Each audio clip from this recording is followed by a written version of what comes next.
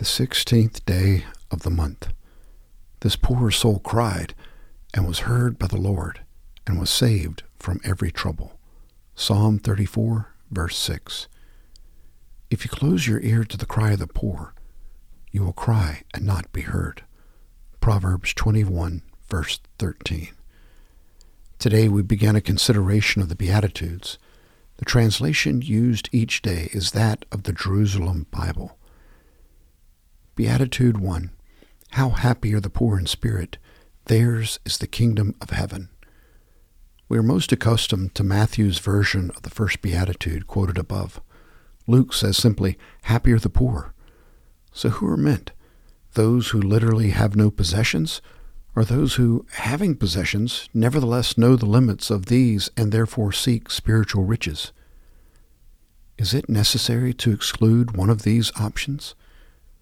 Do not both the literal poor and those affluent persons who admit to their spiritual poverty have the same sense of decency and of gratitude when their cry for help is heard?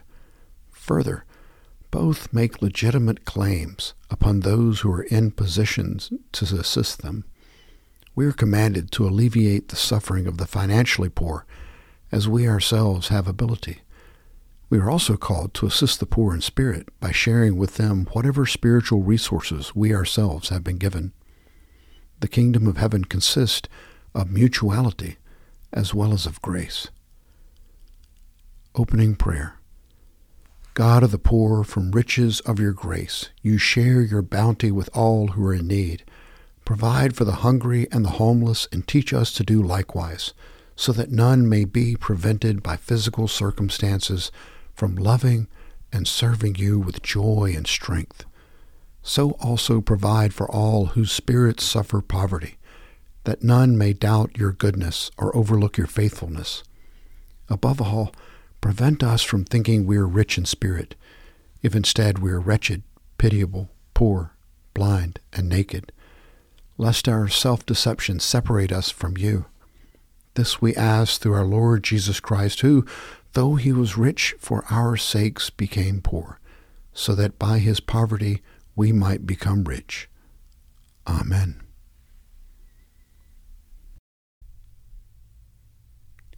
Psalm 41. Happy are those who consider the poor. The Lord delivers them in the day of trouble. The Lord protects them and keeps them alive. They are called happy in the land. You do not give them up to the will of their enemies.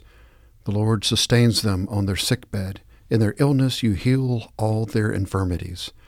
As for me, I said, O Lord, be gracious to me. Heal me, for I have sinned against you. My enemies wonder in malice, when I will die and my name perish. And when they come to see me, they utter empty words, while their hearts gather mischief. When they go out, they tell it abroad. All who hate me whisper together about me. They imagine the worst for me. They think that a deadly thing has fastened on me, that I will not rise again from where I lie. Even my bosom friend in whom I trusted, who ate of my bread, has lifted the heel against me. But you, O Lord, be gracious to me, and raise me up, that I may repay them. By this I know that you are pleased with me, because my enemy has not triumphed over me. But you have upheld me because of my integrity, and set me in your presence forever. Blessed be the Lord, the God of Israel, from everlasting to everlasting. Amen and amen. From the book of Job, chapter 38, verses 1 through 17. Then the Lord answered Job out of the whirlwind and said, Who is this that darkens counsel by words without knowledge? Now gird up your loins like a man, and I'll ask you, and you instruct me. Where were you when I laid the foundation of the earth? Tell me, if you have understanding, who set its measurements, since you know, or who stretched the line on it, on what were its bases sunk, or who laid its cornerstone? When the morning stars sang together and all the sons of God shouted for joy? Or who enclosed the seas with doors, when bursting forth it went out from the womb, and when I made a cloud its garment, and thick darkness its swaddling band? And I placed boundaries on it, and set a bolt and doors. And I said, Thus far you shall come, but no farther, and here shall your proud waves stop. Have you ever in your life commanded the morning, and caused the dawn to know its place? that it might take hold of the ends of the earth, and the wicked be shaken out of it. It is changed like clay under the seal, and they stand forth like a garment. From the wicked their light is withheld, and the uplifted arm is broken. Have you entered into the springs of the sea, or walked in the recesses of the deep? Have the gates of death been revealed to you, or have you seen the gates of deep darkness? From the book of Acts, chapter 15, verses 22 through 35. Then it seemed good to the apostles and the elders with the whole church to choose men from among them to send to Antioch with Paul and Barnabas, Judas called Barsabbas, and Silas, leading men among the brethren, and they sent their letter by them. The apostles and the brethren who are elders, to the brethren in Antioch and Syria and Cilicia, who are from the Gentiles, greetings. Since we have heard that some of our number, to whom we gave no instruction, have disturbed you with their words, unsettling your souls, it seems good to us, having become of one mind, to select men to send you with our beloved Barnabas and Paul, men who have risked their lives for the name of our Lord Jesus Christ. Therefore we have sent Judas and Silas, who themselves will also report the same things by word of mouth. For it seemed good to the Holy Spirit and to us to lay upon you no greater burden than these essentials, that you abstain from things sacrificed to idols, and from blood, and from things strangled, and from fornication. If you keep yourselves free from such things, you will do well. Farewell. So when they were sent away, they went down to Antioch, and having gathered the congregation there, they delivered the letter. When they read it, they rejoiced because of its encouragement. Judas and Silas, also being prophets themselves, encouraged and strengthened the brethren with a lengthy message.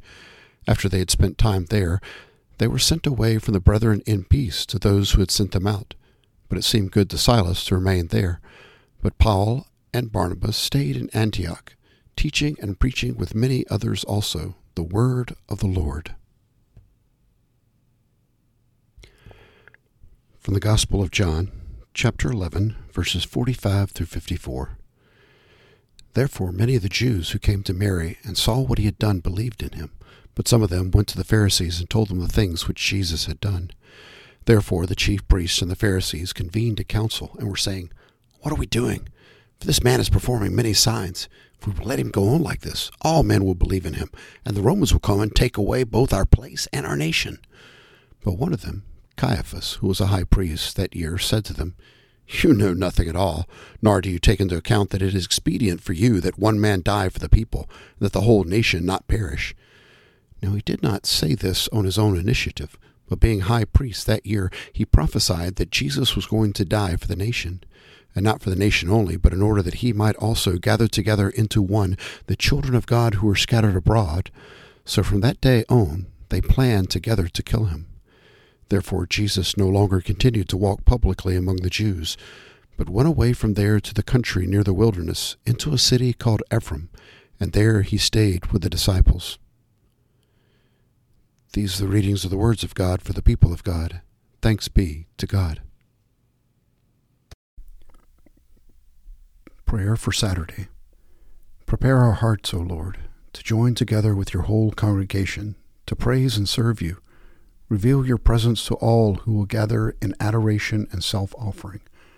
To those who cannot for good reason go gladly into your house, give your strength and consolation, that they may know of the concern of their communities of faith.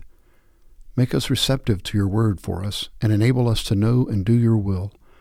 Bind your people together in a shared faith, a common witness, and compassionate service to the world, through Jesus our Savior. Amen.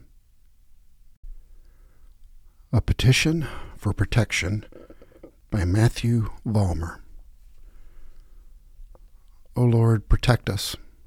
When in rain, when in snow, when in the vicinity of thunder and thus lightning strikes, when in distress, when in address from change-dropping upskirt lookers let us be devoid, when trying to impress, when stressed, when eating desserts, when fishing for compliments, when wanting to look good but not to be ogled, when climbing ladders, to squat upon our roofs because the gutters are full again, when driving any length of time or distance, when goofing off, when fully functional, when drunk, when high, when snorting just one more line, when lighting up, when powering down, when showering in tubs without non-slip bath applications, when eating meat with fine bones or spinach that arrived in a plastic bag, when sleeping, when walking through the dark house toward a toilet, when cycling with or without a helmet, when singing lullabies, when soliciting our spouses for sex,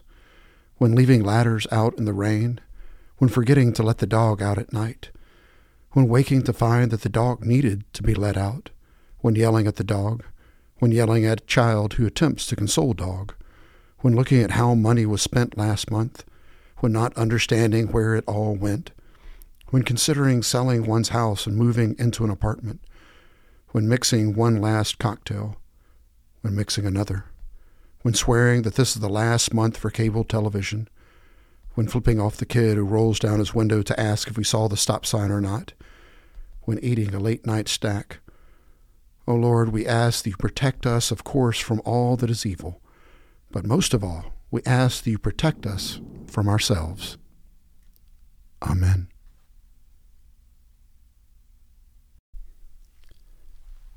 The Apostles' Creed. I believe in God the Father Almighty, maker of heaven and earth, and in Jesus Christ, his only Son, our Lord, who was conceived by the Holy Spirit, born of the Virgin Mary, suffered under Pontius Pilate, was crucified, dead, and buried. The third day he rose from the dead. He ascended into heaven, and sitteth at the right hand of God the Father Almighty. From thence he should come to judge the living and the dead. I believe in the Holy Spirit, the Holy Catholic Church, the communion of saints, the forgiveness of sins, the resurrection of the body, and the life everlasting. Amen.